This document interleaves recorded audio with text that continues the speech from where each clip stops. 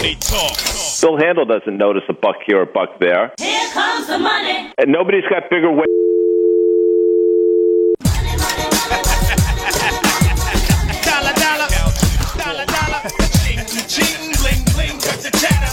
Handel here on a Monday, July 2. Big news going on today.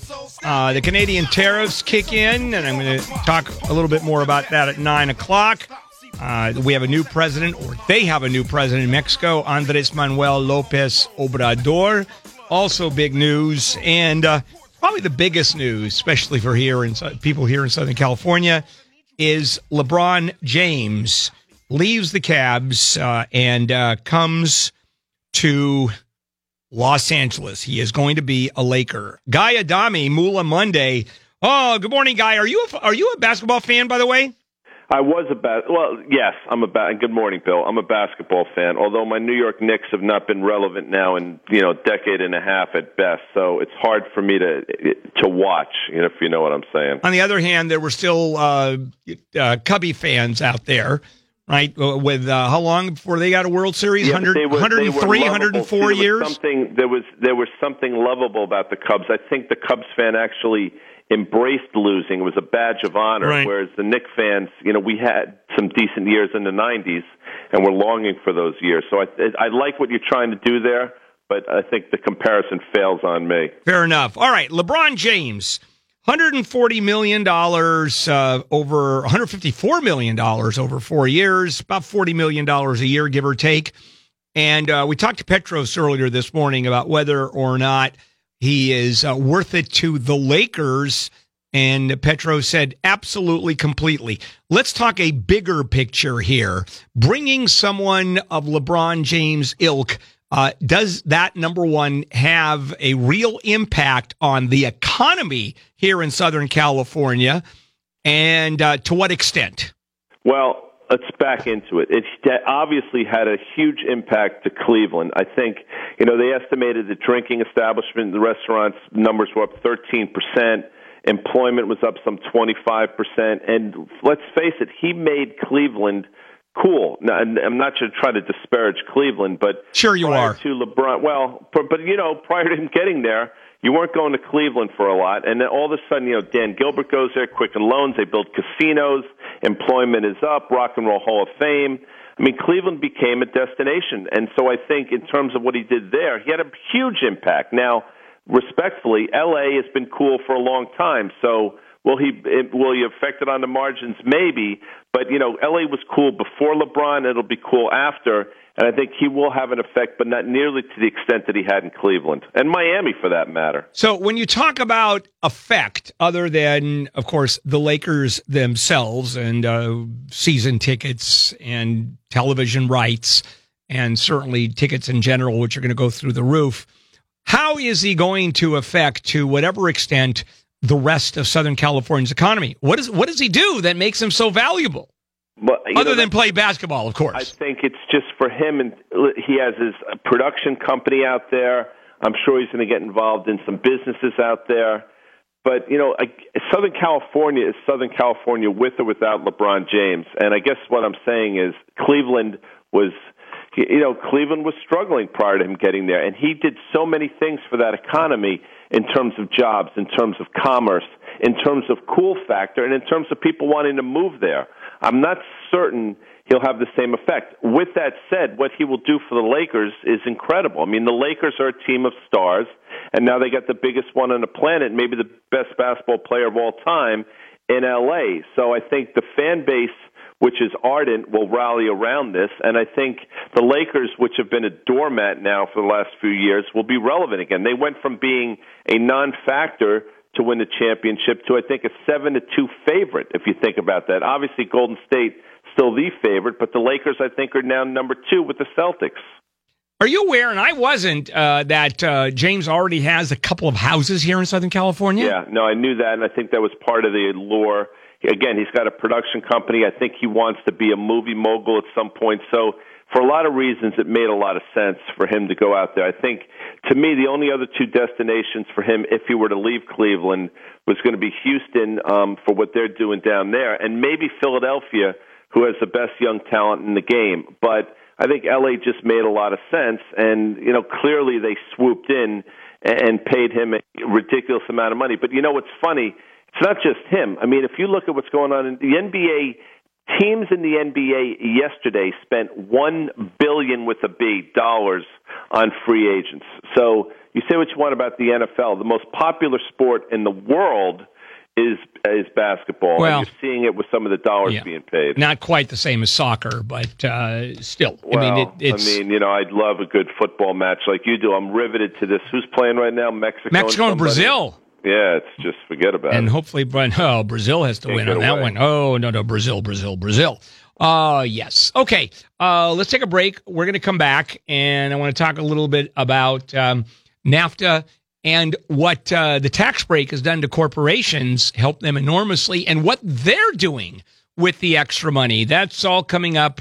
Moolah Monday with Guy Adami. KFI AM 640, Jennifer Jones-Lee. Hey, Handel, there's a lot of people who are voting for Mexico, though, rooting for Mexico, because Bud Light is going to give free beer if Mexico breaks the curse of the fifth round. So if Mexico beats Brazil here, Bud Light gives away free beer. Yeah, I don't care.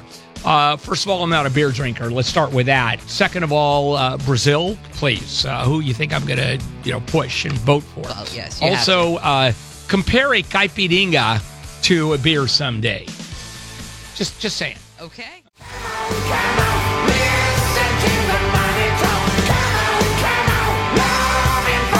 Handel here on a Monday, July 2. We have a new president. Well, they have a new president in Mexico who is a socialist. LeBron James coming to the Lakers. That's huge news. And now I want to cover a little bit about the tax break, the corporate tax break that Donald Trump put into place. Guy Adami is with us, Moolah Monday. Guy, the economy is on fire. Unemployment is way down, yet there's a lot of criticism as to corporations and what they've done with the money they have saved vis-a-vis the tax cut. Would you comment, please? Yeah, there's a lot of credit. Well, the economy's on fire. We can debate that. The economy is strong. I think it's on solid ground. But, what the companies have done with the tax break is pretty simple. As much as we wanted to and hope they would reinvest, hire people, raise wages, to a certain extent that's happened.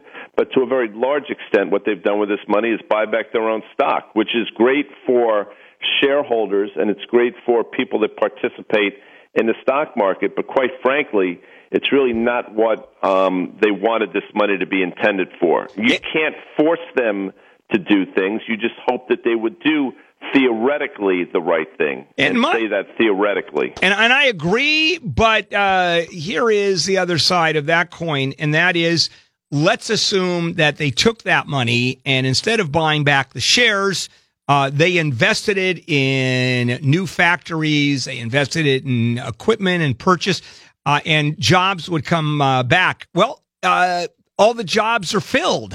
I mean, unemployment is at a record low. So what do you do when sort of everybody's already working? So it's interesting you say that, and embedded in there is a very interesting thought. A lot of people think that these tax breaks came at the exact wrong time in the cycle, the exact wrong time for all the reasons that you just laid out. So although it made great headlines and it's great politically and it plays to President Trump's base, there are a lot of economists out there that said, listen, well-intended, but you just did it at the wrong time in the cycle. So what do? Maybe the tax breaks came, maybe we shouldn't have looked at it through the political lens, and maybe we should have talked to some economists and say, hey, wait a second, is this going to make sense?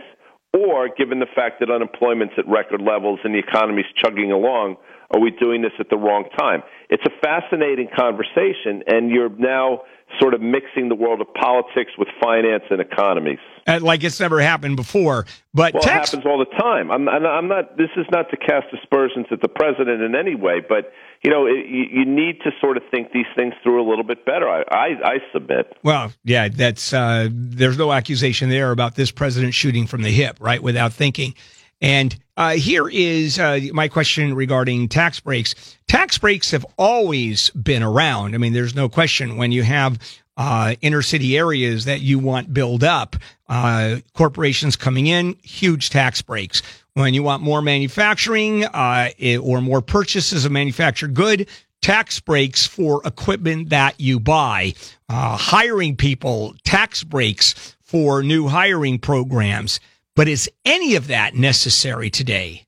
Well, you should incentivize companies to be in areas. For example, Detroit's a great example, and Cleveland, as we mentioned in a prior break, that is an interesting example. But should there be is a very Darwinistic point, and you're going to get into the whole supply side of things, and other people that say, wait a second, this is just allowed corporate Darwinism or Darwinism specifically to take over. I don't know the answer. I think companies should be incentivized. I think that if you do bring on people and hire people and grow out the area that you're in, you should be incentivized on the tax level. But quite frankly, I'm sort of on the free market front, and you let the chips fall where they may.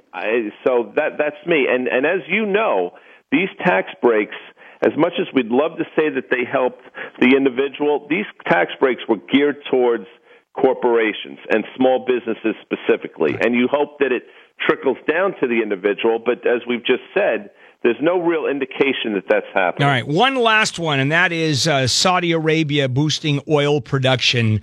And at first, the president said it's going to be 2 million additional barrels a day, which is a hell of a lot of barrels. And Saudi Arabia said, well, we never said it's going to be $2 million. A quick one. Does the United States have any real influence with Saudi Arabia, or is Saudi Arabia and its oil production simply a matter of maintaining the status quo? Too expensive, less money comes into the kingdom. Too cheap, the kingdom doesn't get enough money. It's a very fine line that they're drawing. I think we would love to think we have some influence and we have some power over them, and to a large extent, their security maybe is predicated on the United States having their back. But with that said, they've done what they've wanted to. They do what they want to do since the beginning of OPEC.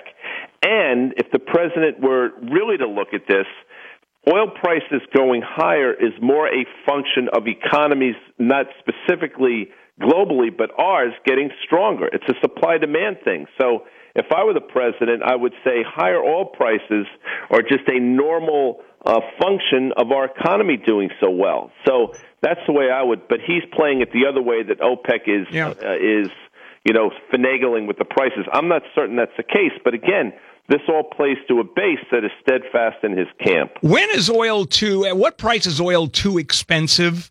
And it's beyond the sweet spot?